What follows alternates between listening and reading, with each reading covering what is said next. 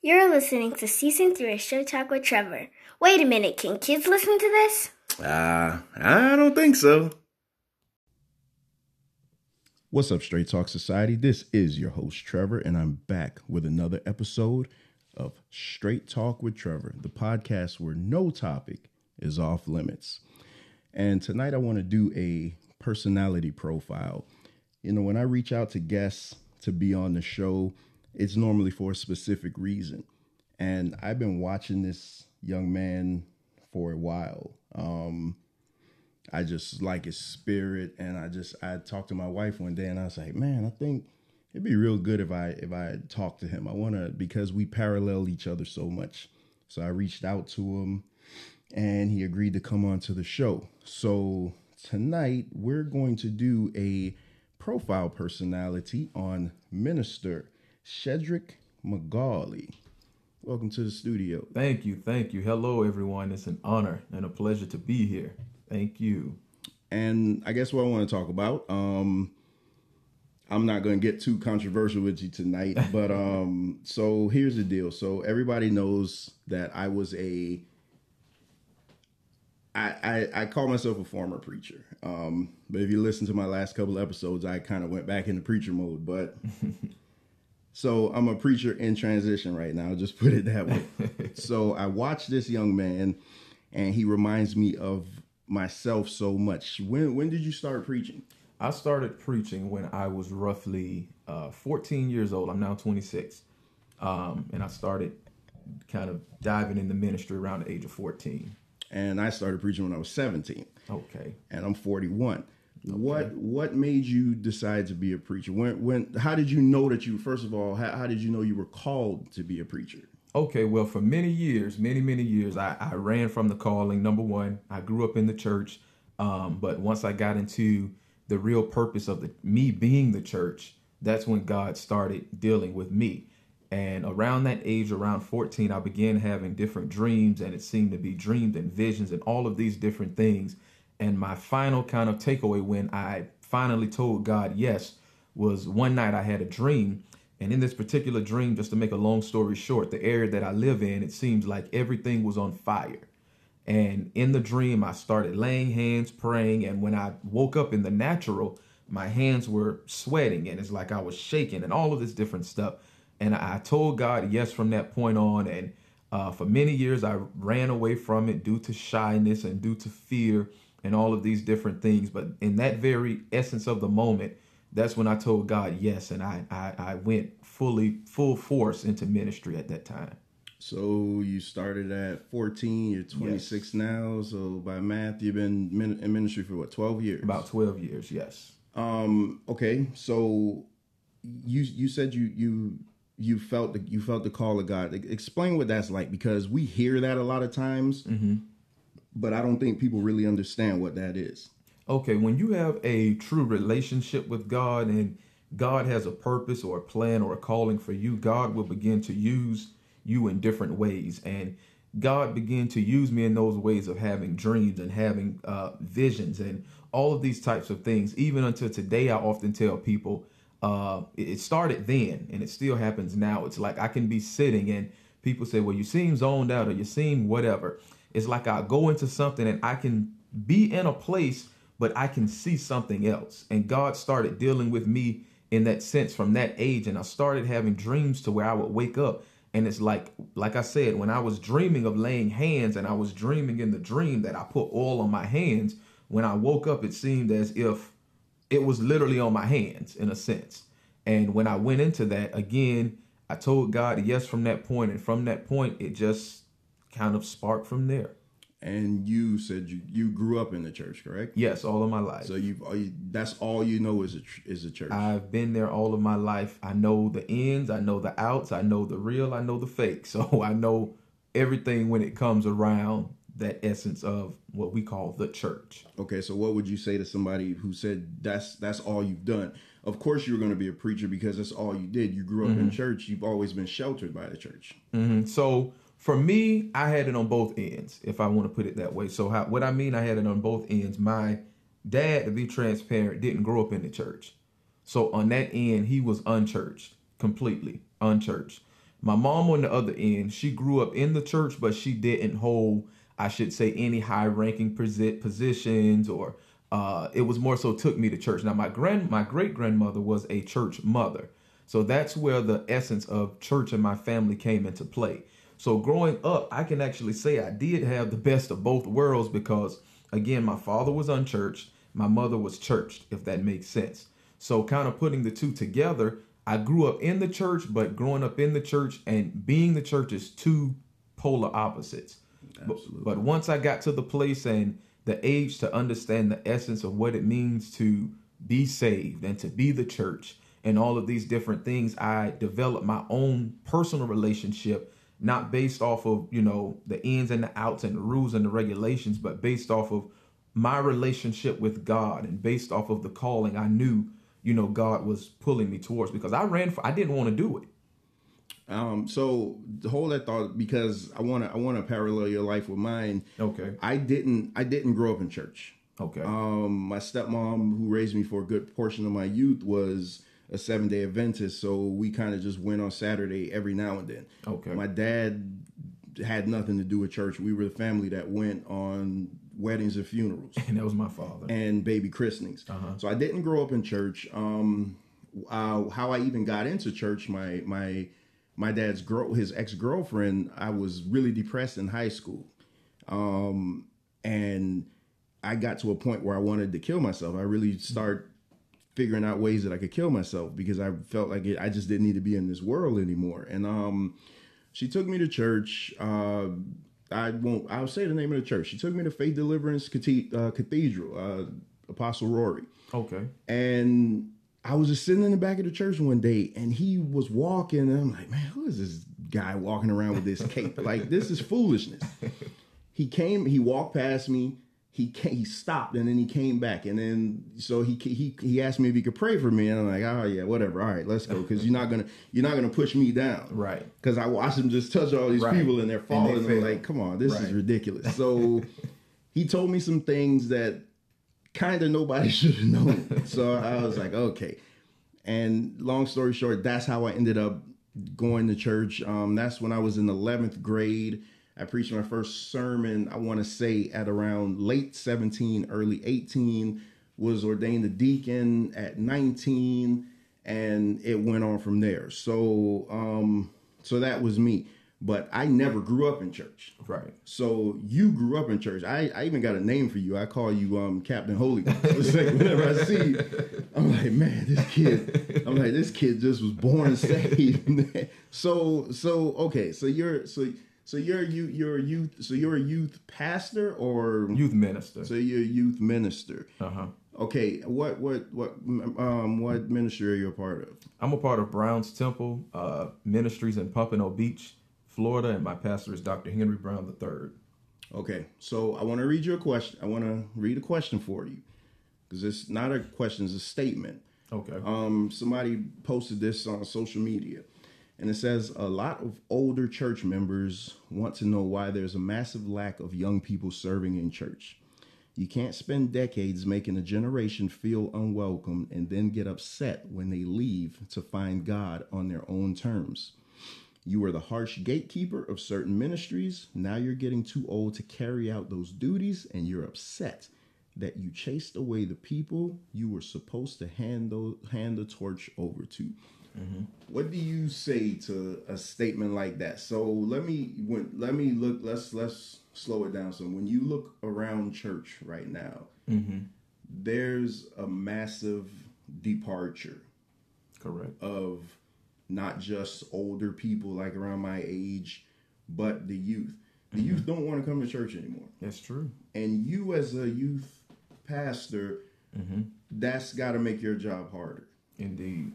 So what do you say to someone putting this out there like it's the fault of the older members? As far as we know, growing up, you grew up in church all the time. So I'm pretty sure you grew up in the church where the motherboard was strict and you couldn't do this, you couldn't do that. Mother.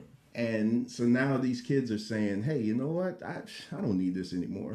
So what do you say to those young people who don't want anything to do with church, or they want to find God outside of church? Okay, well, just to kind of go back and to bring us forward, with me, like you stated, you started young as a deacon. I had that same pathway. So I kind of had it to where I was able to see what we consider the old way that's led up now to the newer and traditional way. So I grew up in that ending portion of, you know, what you said with the strict mothers and all of that stuff. So going back, I started I was a drummer at first. I played drums. And from there, I was a junior deacon. Then I became an ordained deacon. Then I was a local minister. Now I'm an ordained minister. And now I'm also a youth minister. But going back to that particular statement, I think the issue is, and I've had many discussions with a lot of the youth at my church on this, the main issue that we've seen with the disconnect from the older generation to now is it has a lot to do with, number one, asking questions. From what I've seen, the older generation, it was if pastor said it, that's what we believe. You don't ask questions. You don't debate. You don't, you just, whatever they say, that's what we do. You know, and this generation, we live in a generation now to where it's, I want to know.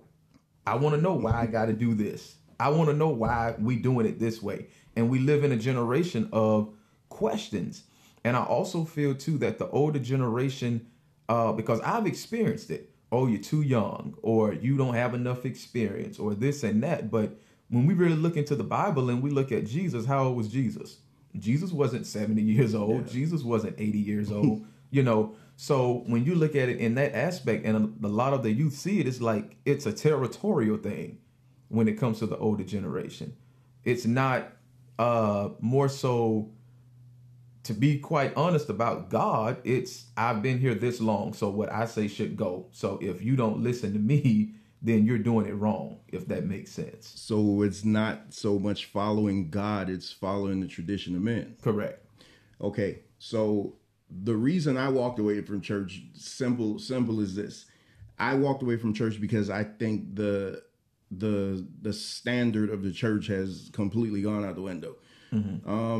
Bible says put a difference between holiness and unholiness, clean and unclean. Correct. And I feel that the holiness standard of church as compared to how it was growing up has completely changed.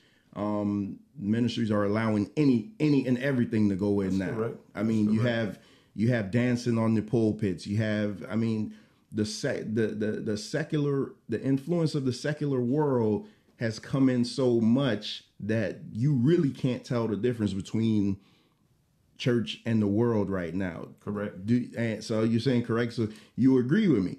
So, and a lot of times they're doing that because they're saying we're trying to appeal to the younger people. But I would just put this question out. Why do you need to appeal if the word of God stands on its own? Why do you need to appeal to the younger people?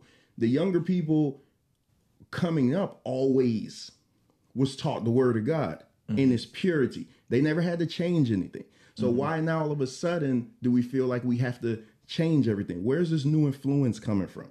Okay, I feel when it comes to change, and anybody that knows me, they call me an old soul as it is. When it comes to change, I think change is necessary, but then I put a question mark next to change. When I say things should change, I feel that, you know, we can appeal to the young people in a different mode. And when I say a different mode, it could be having different youth groups to where the youth are able to talk about their problems, talk about their issues, things as such.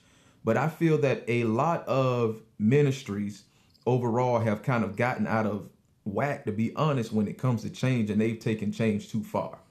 I've seen ministries to where, and not even just, you know, what we consider praise dancing. I'm talking about like literally, you know, secular dancing in the ministry. And I feel that we shouldn't have to lose our standard to reach the lost. I think that the purpose of the church, and the church was created so that there could be a standard. You should be able to see the difference. You should be able to tell, you know, the light from the dark and all of these different things that we preach about. But if I go And to be honest, if I go in the club and I see you in the strip club, and you leading and doing this on Sunday, no, that's not, what we should be called to do.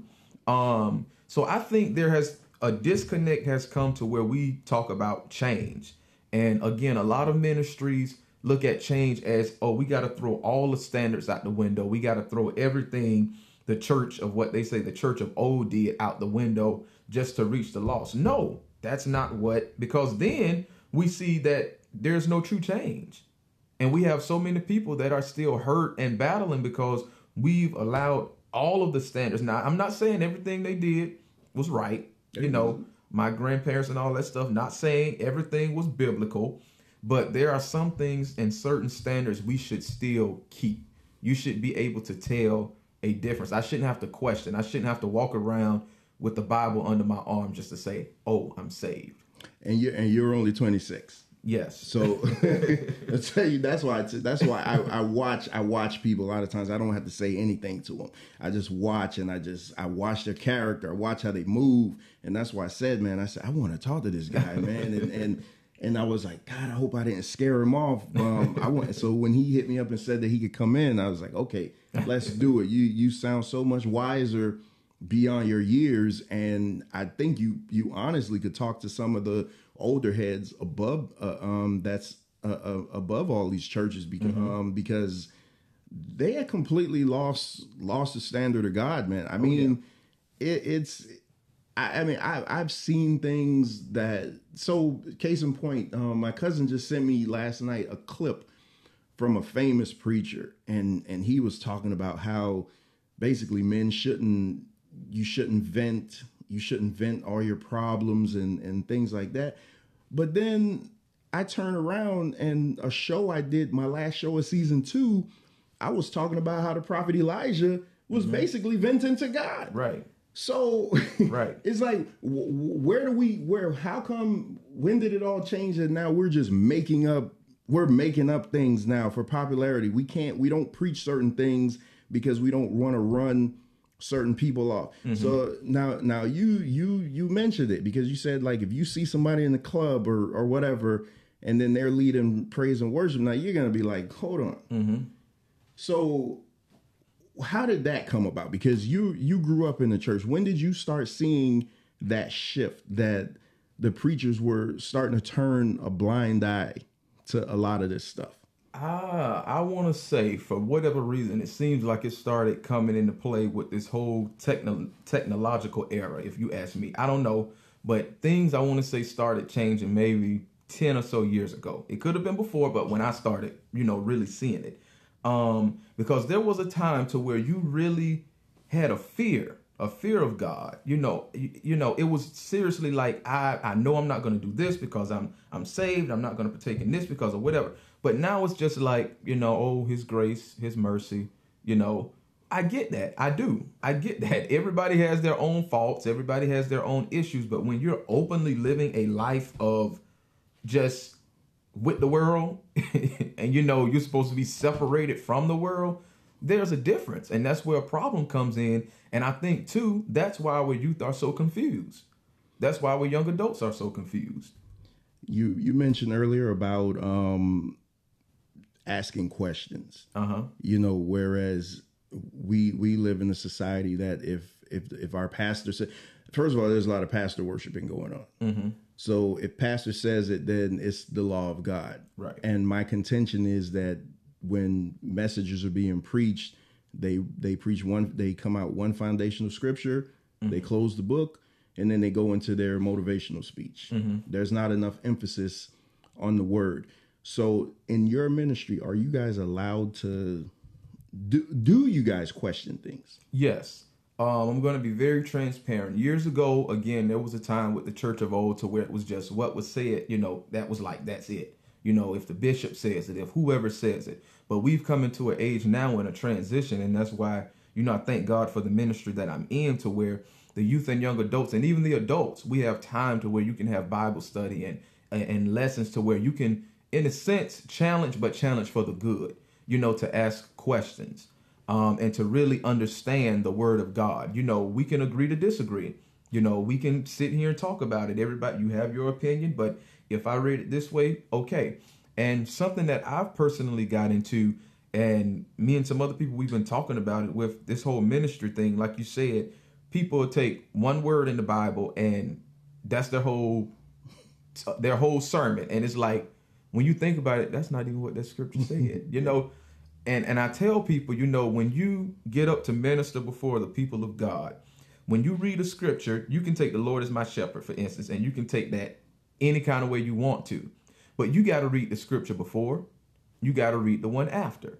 Because so many times we take things out of context and then we go up and we're talking about this. And then when you read the chapter before that and the chapter after, it's like, wait a minute, that's not even what it was saying. You know, so I think, too, that's where the questions come into play.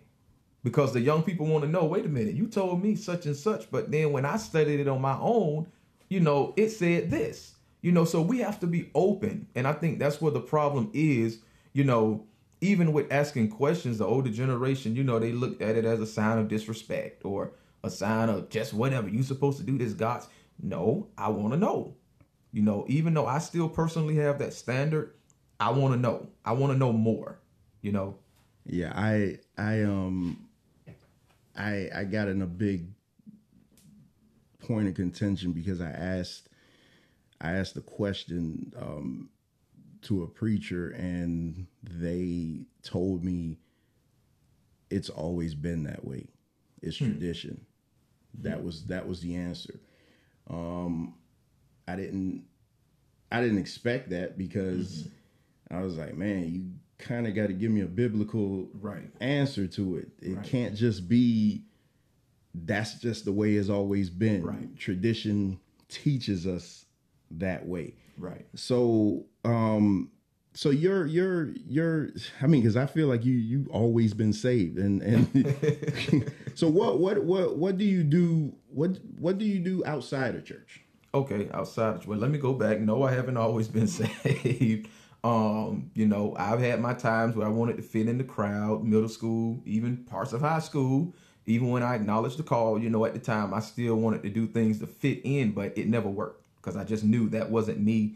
I knew that's not what God was calling me to be. I tried to say a curse word and it didn't even sound right. You know, I try to formulate some words and it's just like, my friends are just like, be quiet. You know, it just don't sound right. But even today, I enjoy a lot of things. One of my all-time favorite things to do is to go to theme parks. That's something I absolutely love. I love spending time with my family. I love going, you know, with my friends, doing positive things as such outside of ministry. And I think that's a problem too. Our grandparents, and there was nothing wrong with it. That's what they wanted. You know, it was just ministry, working home, church, working home, church, working home. And there was no life outside of ministry. And now again, the young people want to see, how can I still, you know, at least do something positive while still working for Christ. So that's something that I'm big on as well. You know, it's okay. Take time with your families, go on vacations, take time to enjoy life in a positive way, you know, while still serving God. I think one thing that turned me off when I first when I first got into the ministry in 2000, talking about 2000, when I got into the ministry in 1997, 1998, the members there put a big emphasis on, like, this is your life. You can't do anything outside of here. Mm-hmm. So they made me feel bad for wanting to go to college or go to the military and try to, and it kind of made me feel like I was sinning for wanting to have other desires. Right. And I left. That was my first time leaving church. I left for a couple of years just because I was like, wait a minute. I'm 18, 19-year-old kid. I want to experience life. Right. I don't want to be the guy up here preaching to you, telling you the goodness of Jesus when I've never experienced life, because it's easy to preach about the goodness of Jesus when you're inside the four walls. Right. You haven't lived any life. You don't have any true testimonies because you never had any tests. You're being protected within the four walls. Mm-hmm. And that's why I walked away for a while, but then I kept feeling the calling back. I just kept feeling the calling that something was missing in my life. Something was missing. It didn't matter. No drug could No drug could fill it. No alcohol could fill it. No female could fill it. It was just a calling. And then I got back into the ministry in, I want to say 2011, 12, somewhere around there. Okay. So now, I'm not officially a part of a ministry, and I don't consider myself a preacher, but I'm very well into this book. But I'm looking at it now in a different light. Okay. Whereas I'm not looking at it through the church eyes anymore. I'm looking at it to eyes like, God, if this is your word, then I want to know this. So I cross reference it. I don't just use the 66 books. You know, I have the Apocrypha. I look at other things because there's a lot of stories in the Bible kind of that's left to imagination. Right. So you need to find elsewhere. You guys don't use the Apocrypha in your church, do you? No. So looking at that over the age, there was a time, and going back to what you said about the church, there was a time to where I was what they'll call like a holy roller super saved. And I would look at it like, and I'm gonna just be honest, I would look at people, you shouldn't be doing this, you shouldn't be doing that, you shouldn't be saying this, shouldn't be saying that. But I got to the place to where I had my own experience to where God had to show me at the end of the day, look here, boy, if you ain't got no sin, like they say, you go ahead and cast the first stone. Okay. So I had to get to that place, and I had to understand that there is more to life than church. All right. Absolutely. There is more to life than just going to church. Now there's a difference. When I look at it, you should have God always. God should be who you are. That should be like who we exude. That should be us, because we are the church. But when it comes to the physical building, and that's something my pastor even now, he promotes family. We promote family. We promote time. You know, no, we're not going to be here 7 days a week, you know, revival every night, doing this, doing that. You know, we've gotten out of that because it's a different, and that's another reason why too, with this generation, it's like, why we got to be there 7 nights a week? You know, we go at 7 and we don't get out at 2 o'clock in the morning. It's like, you know, those old days of revivals for 100. There was times I've heard of people 150-day revivals and all of this stuff. That was the revival on the Azusa Street. Yeah. That went on for forever. Oh, yeah. Now, that was a difference with the age of holiness. But, you know, I mean, if it's different, people coming every night, but me being there 150 nights, you know. So let me ask you, and I often use this as an example. I always use this example. On my street alone, there's at least 30 churches in less than a 2 mile distance. What's keeping those churches from fellowshipping with one another? If it's not like the churches are filled front to back. You know, some of these churches only have 5 to 10 members. What's keeping these churches from saying, you know what, maybe we could reach more people if we fellowship together? Let's tear down the walls of our church so that we can actually be the church and go out and reclaim these streets. Because right now, I tell you, church people know how to church. Oh, yeah. They know how to have church. They know how to come to church and sing and have a good time and shout. And then when they leave, they come back to the same mess. Right. Because no true deliverance in most cases haven't taken place. And they're not out getting those lost souls because they're keeping God to themselves within those 4 walls. What's keeping churches in our community? Because they're on every street. They're on every corner. What's keeping those churches from fellowshipping with one another? Well, looking at it in that essence, I think a lot when it comes to churches truly working together, a few things. I say pride. I say wanting what we consider like wanting the limelight, you know, wanting a position. And I also think it's hard to trust people. So let me go back to pride and the limelight. We have so many people today that want to hold a position. Everybody wants to be pastor. Everybody wants to be bishop. Everybody wants to be an overseer, an apostle. And I've always told God, I say, God, if it's your will for me to go any higher, it's going to be your will, because I don't want it. I don't. There was a time I always said I didn't want to preach. I didn't want to do it. Even with my career, I said I didn't want to be a teacher, but look what I'm doing. You know, so it's like my thing is, God, if it's your will, not me doing it to be seen. And I think that's a problem with a lot of ministries today. Everybody wants to lead a flock with nobody in the pews. Everybody wants to lead in a building, and it's like there's no effectiveness or nothing behind it. And I think that's the problem. And I think, and then it comes into another essence, you can't trust everybody. That's something I take into consideration a lot of times when it comes to working with other ministries. I'm very careful and I'm very prayerful behind those things, because you just can't, because you will work with this ministry and before you know it, they'll try to persuade your members to come to their ministry.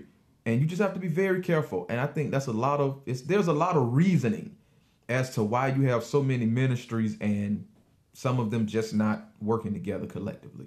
So let me heat things up a little bit for you. Ephesians 4:11, and he gave some apostles, he gave some prophets, some evangelists, and some pastors and teachers for the perfecting of the saints, for the work of the ministry, for the edifying of the body of Christ. Do you? I don't want you're not calling a name or anything, but do you think everyone opening churches or having ministries were actually called? No. I feel that we have people who are apostles that should only be teachers. I feel that we have people that are pastors that should only be evangelists, because they've missed their birthright and they've missed the true essence of what God truly called them to. That's my personal look at it. And now my listeners, you guys thought that I was going to be the tough one.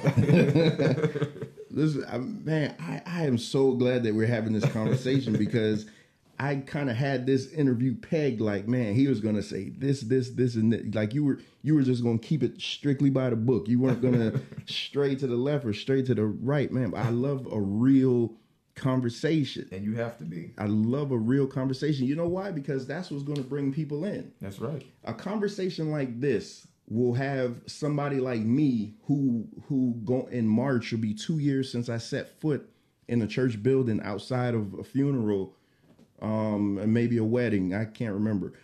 To say, you know what? Let me give this thing another chance. Because the genuineness of your speech, and you're admitting like, hey, we don't have it all together. Right.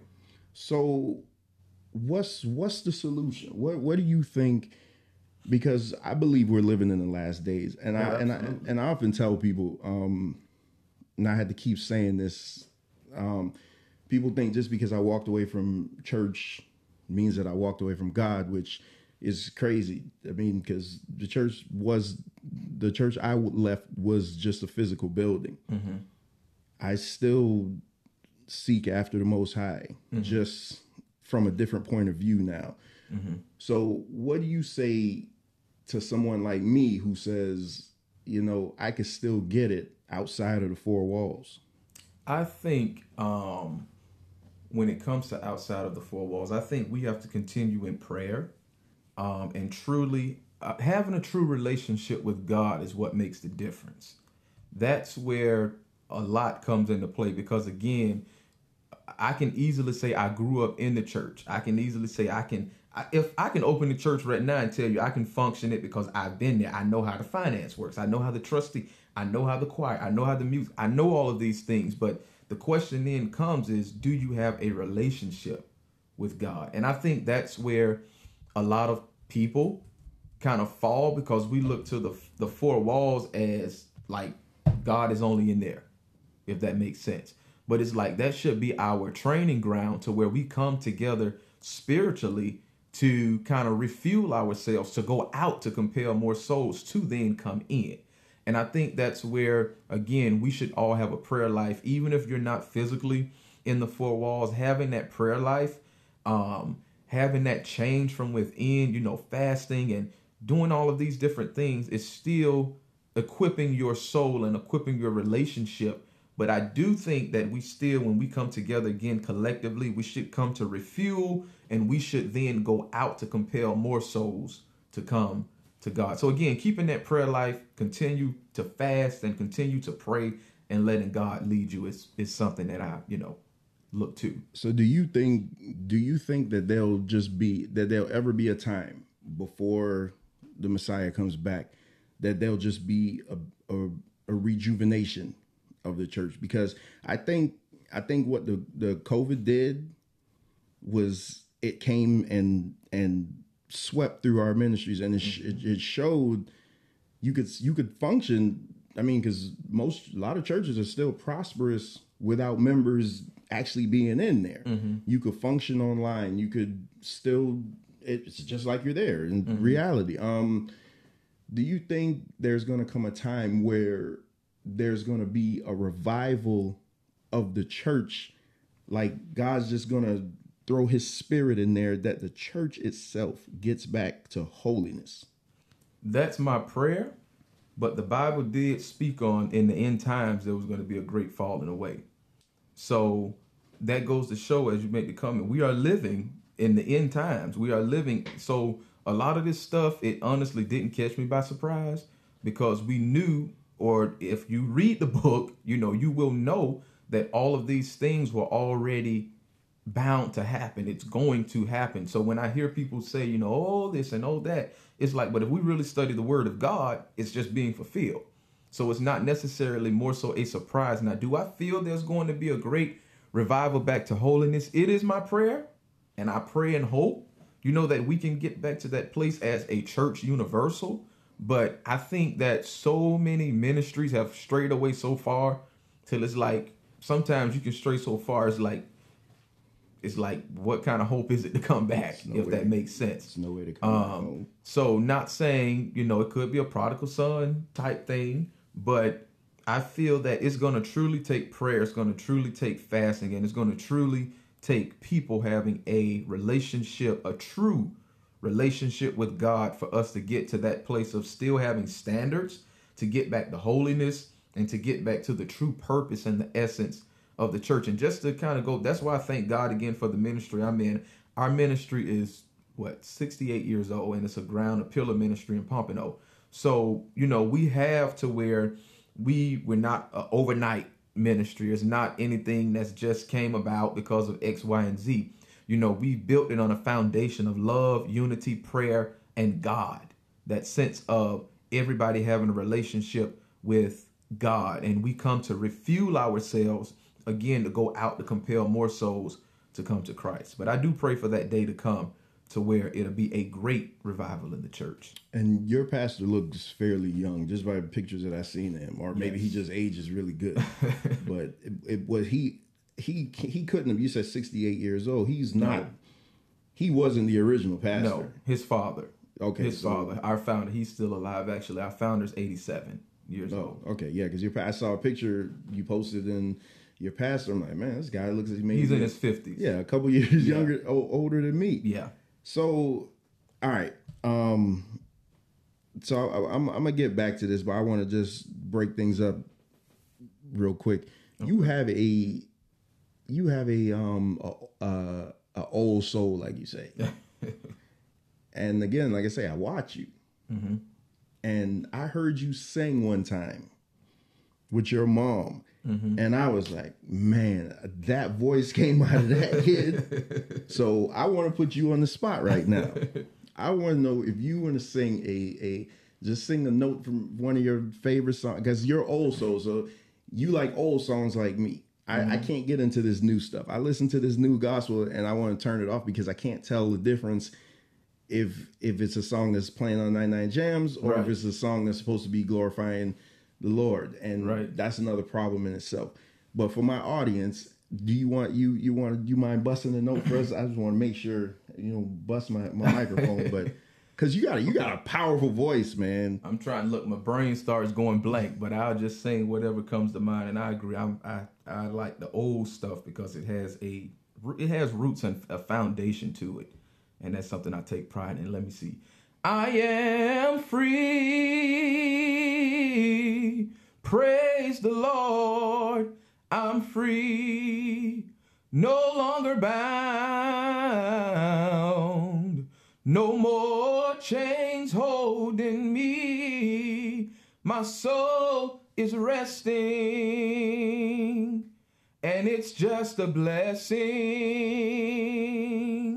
Praise the Lord. Hallelujah. I'm free. That's the first song that comes to my mind. You know, so many times people are like, oh, it's a funeral song or whatever, but we should be free in God. Listen, I want to tell you something. As where did you pick that song? My old church, not the most recent church, but when I went to FDC, there was a young lady who sang that song. And I promise you right now, when she sang that song, I saw demons getting up, leaving that church. That's a powerful. Where has all that stuff gone? Right. Like I want you to hear me, because you see me, and I don't post that much on social media outside of my daughter, and try to get people to the podcast and stuff. But my heart is my heart is just yearning for God, but I don't think I could find God in the four walls anymore. Right. Because everything is just all changed. I agree. I mean, I'm looking online at some services, and I can't tell if it's a secular concert or if it's gospel. I'm like, come on, man! Like, when do we come back to holiness? And that's the thing. It's so much to. Like I said, the church has just allowed the secular world to come and take over.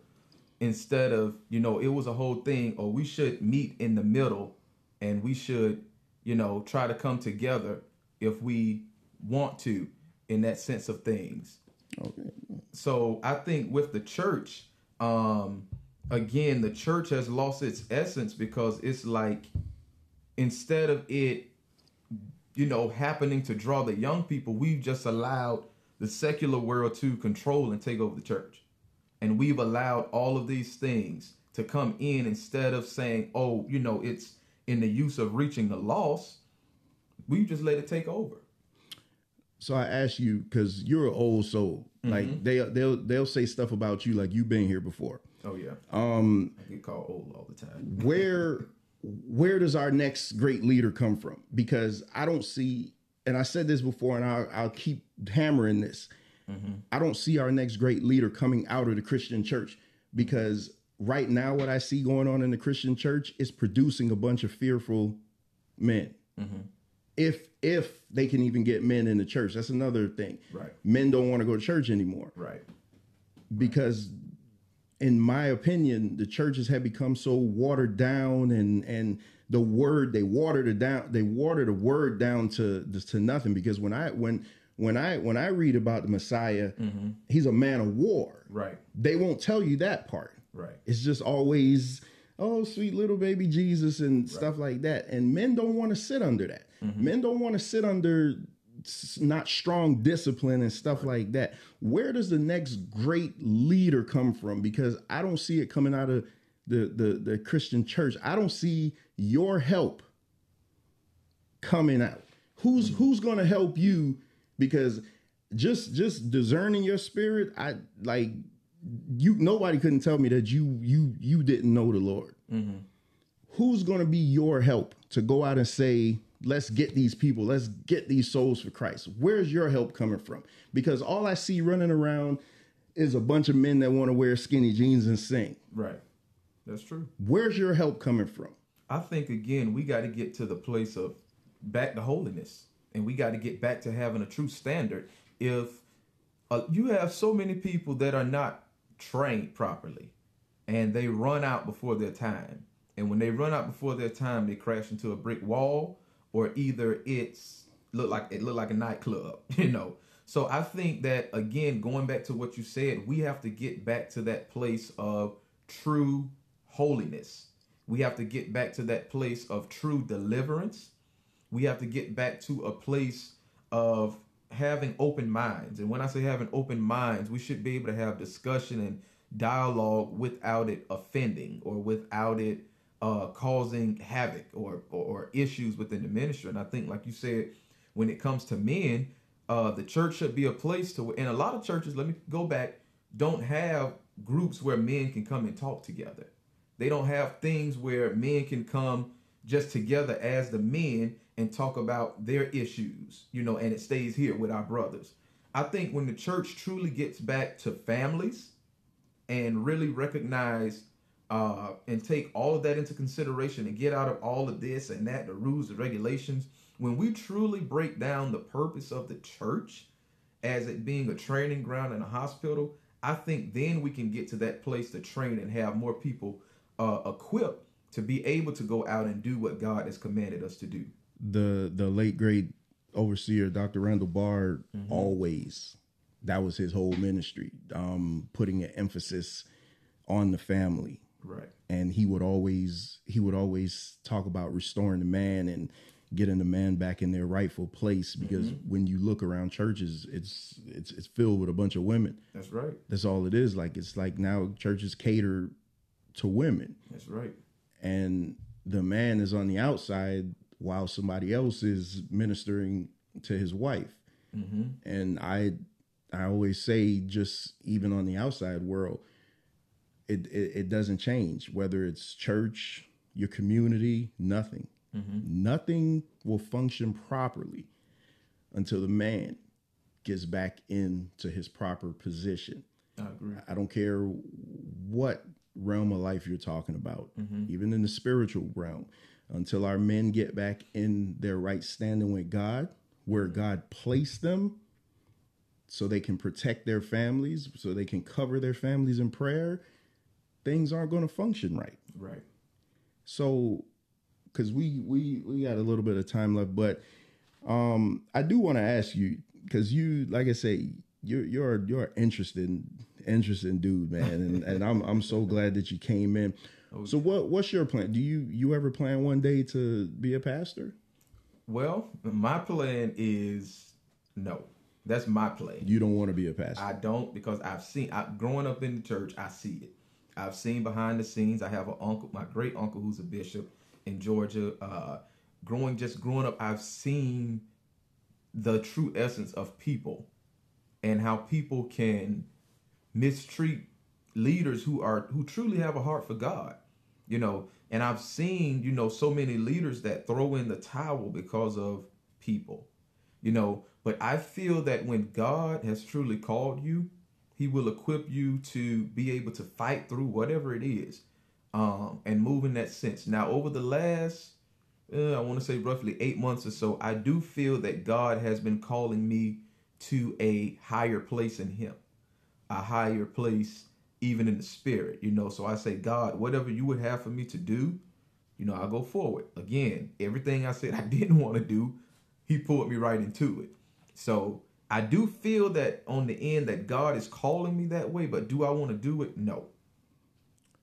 So what about a family? Because I don't. You're single? What? Right now I'm single. I do plan on having a family. Right now I am in grad school, so finishing that up, getting through with that. But I do plan on, whenever God leads it that way, I do plan on moving forward in his timing. That's such a preacher answer if I ever heard. See, and ladies, you always talk about there's no good black men out here. Look at this guy, man. This guy's in grad school, 26 years old. Yes. He has a good career. Yes. He's going to be a pastor soon. Come on, man.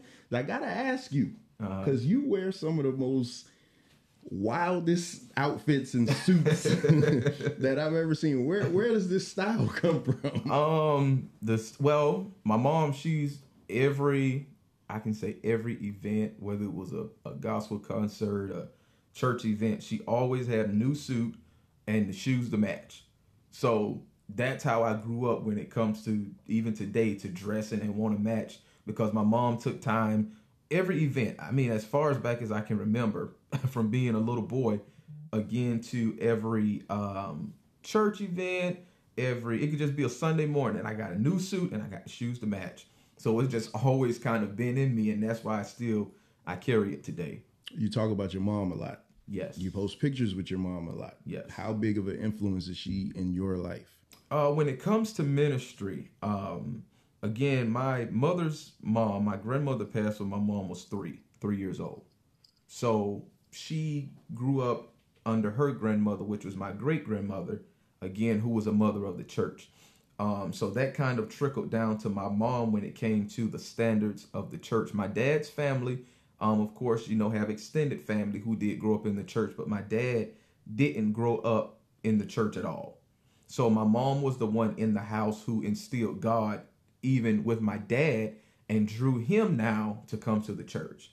So it took, her and her prayers and all of those different things to draw my father to come to that place in the ministry. So that's why I hold it tight with both of my parents. But again, my mom was the one who took me to church, who made sure I was dressed, who made sure I prayed, who made sure all of these different things. So, because we're just about to wrap up soon, but anything you'd like to promote? I know you guys have a youth explosion or something. Yes. I saw coming up soon. Yes, on Friday, January 14th at 7:30 p.m., we do have our 5th annual kickoff service, and I have this service every year to kick off our youth and young adults for the year, to get us going, to just push us forward, and we introduce our theme for our department for the year. So we do have a guest speaker coming from Americus, Georgia, Pastor Caleb Edge, and we do have a lot of other featured guests that'll be with us on that night, and it will take place at Brown's Temple Ministries, and the address is 1081 North Powerline Road in Pompano Beach, Florida, 33069. So come out if you're available. So in closing, let me ask you, because just talking to you, I feel like I almost feel like King Agrippa. King Agrippa told the Apostle Paul, "You almost persuade me to be a Christian." I mean, because I could just feel that sincerity coming from you. Mm-hmm.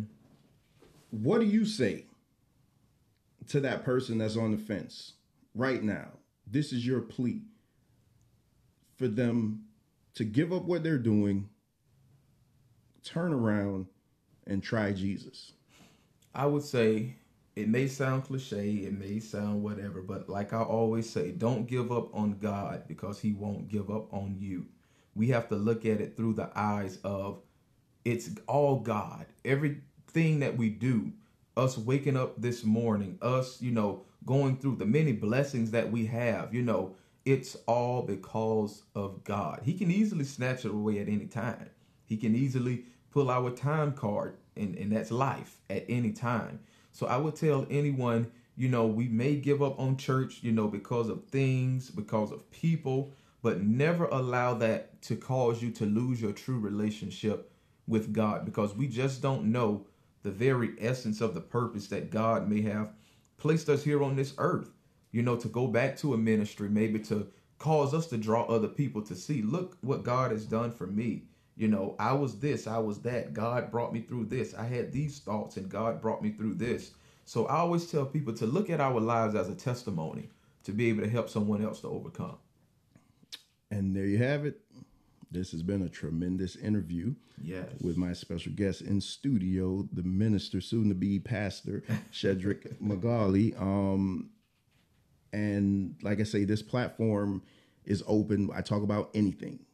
I have anybody. So even if you guys hear this, any pastor friends or any preacher friends of yours that want to come into the studio and just talk, because I have a bunch of Bible stories and things that I want to go through with people that actually read their Bibles, so we could break this thing down, because I think that's the problem. A lot of times people really don't know what's inside the book. Right.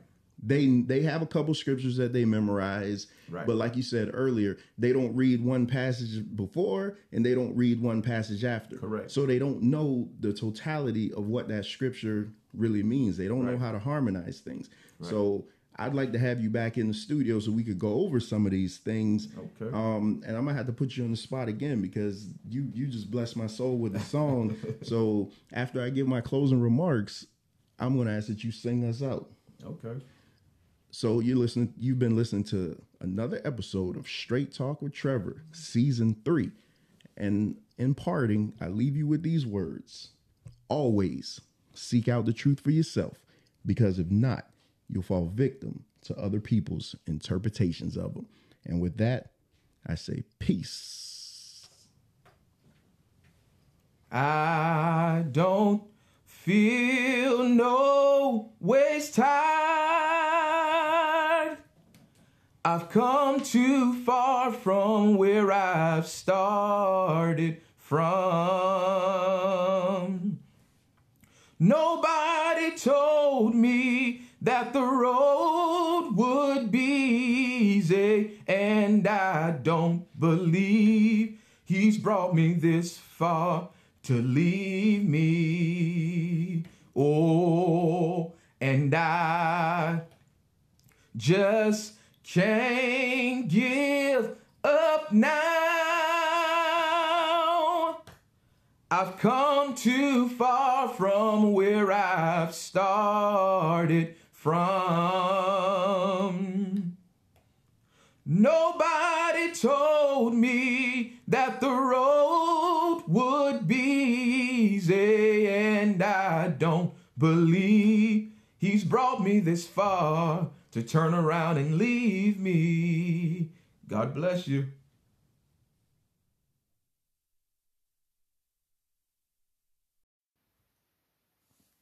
If you can't get enough of Straight Talk with Trevor, be sure to like our Facebook page. You'll get page-only exclusives like links to early shows and behind-the-scenes video footage. You can also participate in polls that might shape future shows. The best thing about our Facebook page is that's where you can get in direct contact with Trevor. You can also leave show topics, reviews, or even request to be a guest on the show. Again, like us on Facebook, and thank you for your continued support.